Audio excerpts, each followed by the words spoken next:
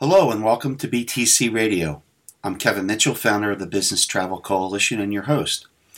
Our guest today is Steve Scherr, president of the Travel Technology Association, or TravelTech.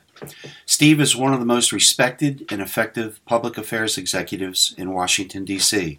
Today we will discuss a range of issues, including travel distribution. In the short-term rental space, we'll look at some issues there as well, and an initiative to boost tourism to the United States. Steve, welcome back to the show. Thanks, Kevin. Thanks for having me. Well, let's get right to it. Tell us a little bit about TravelTech. I know you've been on recently, and some of our listeners are quite familiar with your organization, but we have new listeners every week, so tell us a little bit about you. Great. Thanks for the opportunity.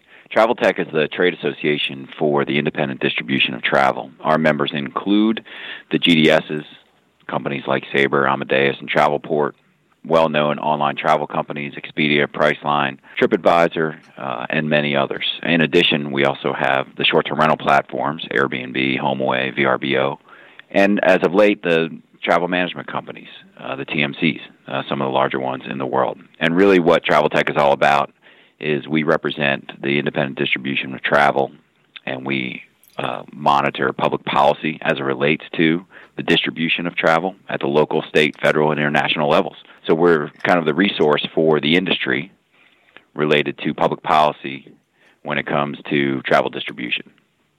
Steve, the last time you were on the show, you were getting ready for the inaugural annual National Shop for Travel Day.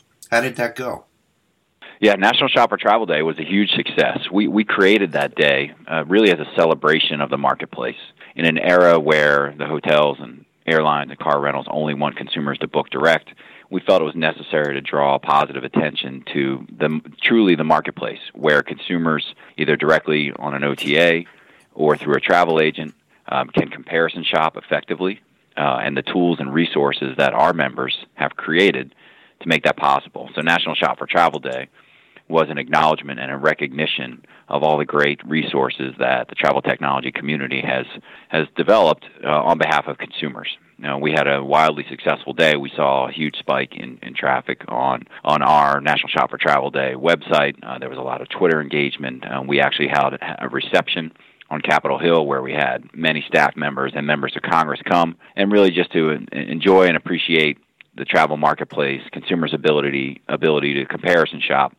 And we look forward to continuing that tradition year after year. I was reading through your very informative monthly newsletter and noted that your organization has joined up with several others to form what is called Visit U.S. Coalition, ostensibly to boost tourism to the U.S. Can you share with us what the initiative's genesis was and what you hope to accomplish? Sure, thanks. Yeah, we joined the Visit U.S. Coalition because we believe that our federal government needs to enact policies that promote travel to the U.S. by international tourists. Tourism is such a huge industry in this country, and so we've lent our voice and our name and our support to this coalition, which is really seeking to educate lawmakers about the impact of tourism on this country and how some of the policies that are being debated right now could impact international visitation. And we want to make sure that the U.S. remains open for business, as the President has said, but also remains open for travel and tourism by international tourists. And TravelTech wholeheartedly supports that initiative. Our members are on the front lines with regard to giving consumers, particularly leisure travelers, access to all their options when they want to visit the U.S., and so we are proud to be part of that coalition. Let's switch gears to the short-term rental segment of the industry. I understand there's a lot going on the hotel side, with some hotel companies beginning to list rooms and other properties on the rental platforms of your members, and some hotel associations are trying to frustrate consumer choice and the success of short-term rental companies like HomeAway or Airbnb. What can you update us on that? Yeah, thanks. The short-term rental landscape is a complicated one, and really the whole story begins with consumer demand. With Airbnb VRBO, HomeAway. Home sharing is not a new phenomenon, but these platforms have made it much easier for consumers to find homes to stay in, and also for homeowners to list their properties so that they can make a little extra income, and that takes on varying formats. So as a result of that, many cities and states are looking at if and how to regulate short-term rentals. In many cases, the hotel industry is promoting limits or bans on individuals' ability to rent out their home. We believe that property rights as a policy principle prevails in that debate, and that homeowners should be able to accommodate guests if they would like. And so it's very complicated. There literally are hundreds, if not thousands, of municipalities right now who are contemplating regulations related to short-term rentals, and now states are getting in the game. And so we see a lot of legislation in state capitals that seek to figure out how to tax short-term rentals, how to make sure that if you are renting your home on one of these platforms that you are collecting and remitting the proper taxes. And so the policy landscape is quite complex. What we find interesting is that a lot of the opposition, a lot of the attempts to ban short-term renting or limit it or to tax it or to burden it in some way, shape, or form is really coming from the hotel lobby. And what I find peculiar about that is that many hotels recognize the demand for short-term rentals and are actually getting in the business. Some of the big brands like Wyndham, Choice, Hyatt, Four Seasons, Accor, they all have short-term rental offerings on their own websites. So they're in the game. And that is, it's striking that while many of the hotel brands are offering short-term rentals and benefiting from it and seeing the consumer demand, the trade association for the hotel industry is leading the charge against it. And I commented on that in our newsletter this month about a trade association that's working against the business interests of its own members, and I find that really interesting. I think that we're at a point now where there's clear understanding and recognition that consumers want short-term rental accommodations as an option when they travel for many reasons, whether they need more space, whether they want to stay for a longer period of time, or they want to have a different experience than a hotel experience. And so the hotels are getting in the game. Most of the hotels, notably the two largest, Marriott and Hilton, are not, which could be the reason why the trade association for the hotel industry continues its assault on short-term rentals. Hasn't that tax fight that you described a few minutes ago, hasn't that been going on for years?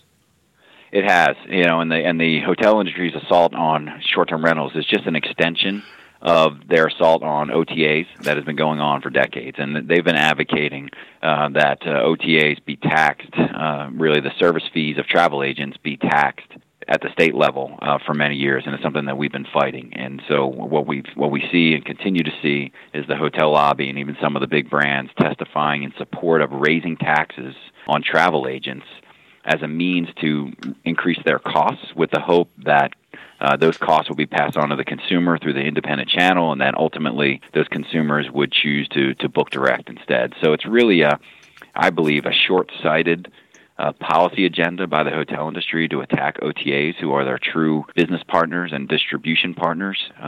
Hotels continue to rely on OTAs to put heads in beds, and our members continue to do that.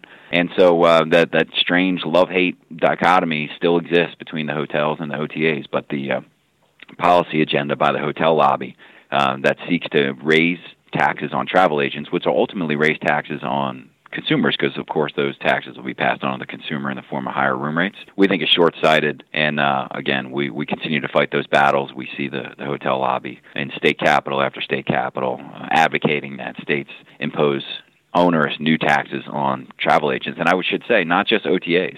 Most of the time these bills impact the service fees of brick-and-mortar travel agents, event planners, and wedding planners in the state too. So if you're booking hotel rooms for your clients and charge a fee for that service, those fees are subjected to these new taxes as well, and we'll continue to fight against them everywhere we can.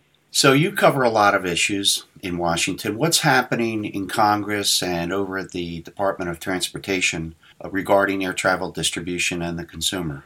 Yeah, so the air travel landscape is also a unique one, given this administration's deregulatory agenda. Their interest in making sure that businesses are not burdened with regulations. The Department of Transportation's Consumer Protection Division has really been quiet.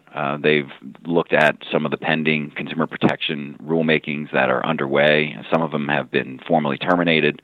Others are frozen in time.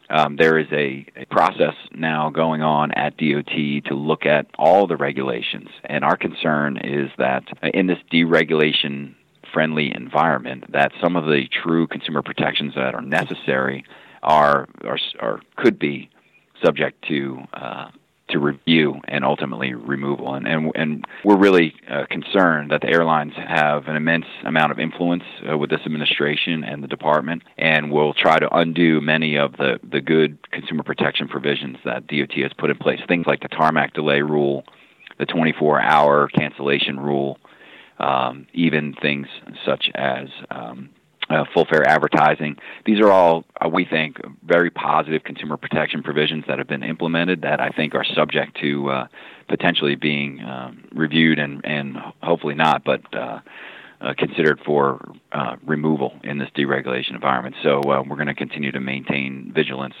and we're communicating with the Department of Transportation and Congress about the need for consumers to be protected in air travel. Steve, is there anything important before we wrap up that you'd like to share with our listeners?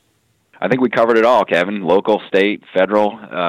Maybe we can save the international discussion for another day. But Travel Tech is, again, pleased to have this opportunity, and we'll continue to fight for sound policies for independent distribution of travel on behalf of consumers who want the ability to comparison shop. And before we leave, Steve, how can listeners sign up for your great newsletter that comes out, I think, monthly, yes? Yeah, it's a monthly newsletter, and it covers public policy, everything that we've discussed in our conversation today. And the easy way to sign up for it is go to traveltech.org, and if you scroll to the bottom of that home page on the right-hand side, there's a button that says sign up for the newsletter. We promise not to spam you. It is a once-a-month newsletter. We don't do anything else with your email or information. You'll hear from us once a month, but there's a lot of great information and insight, and encourage everybody to sign up for the newsletter. So thanks for that. Well, that's it for this edition. For the entire team here at BTC Radio, thank you for tuning in.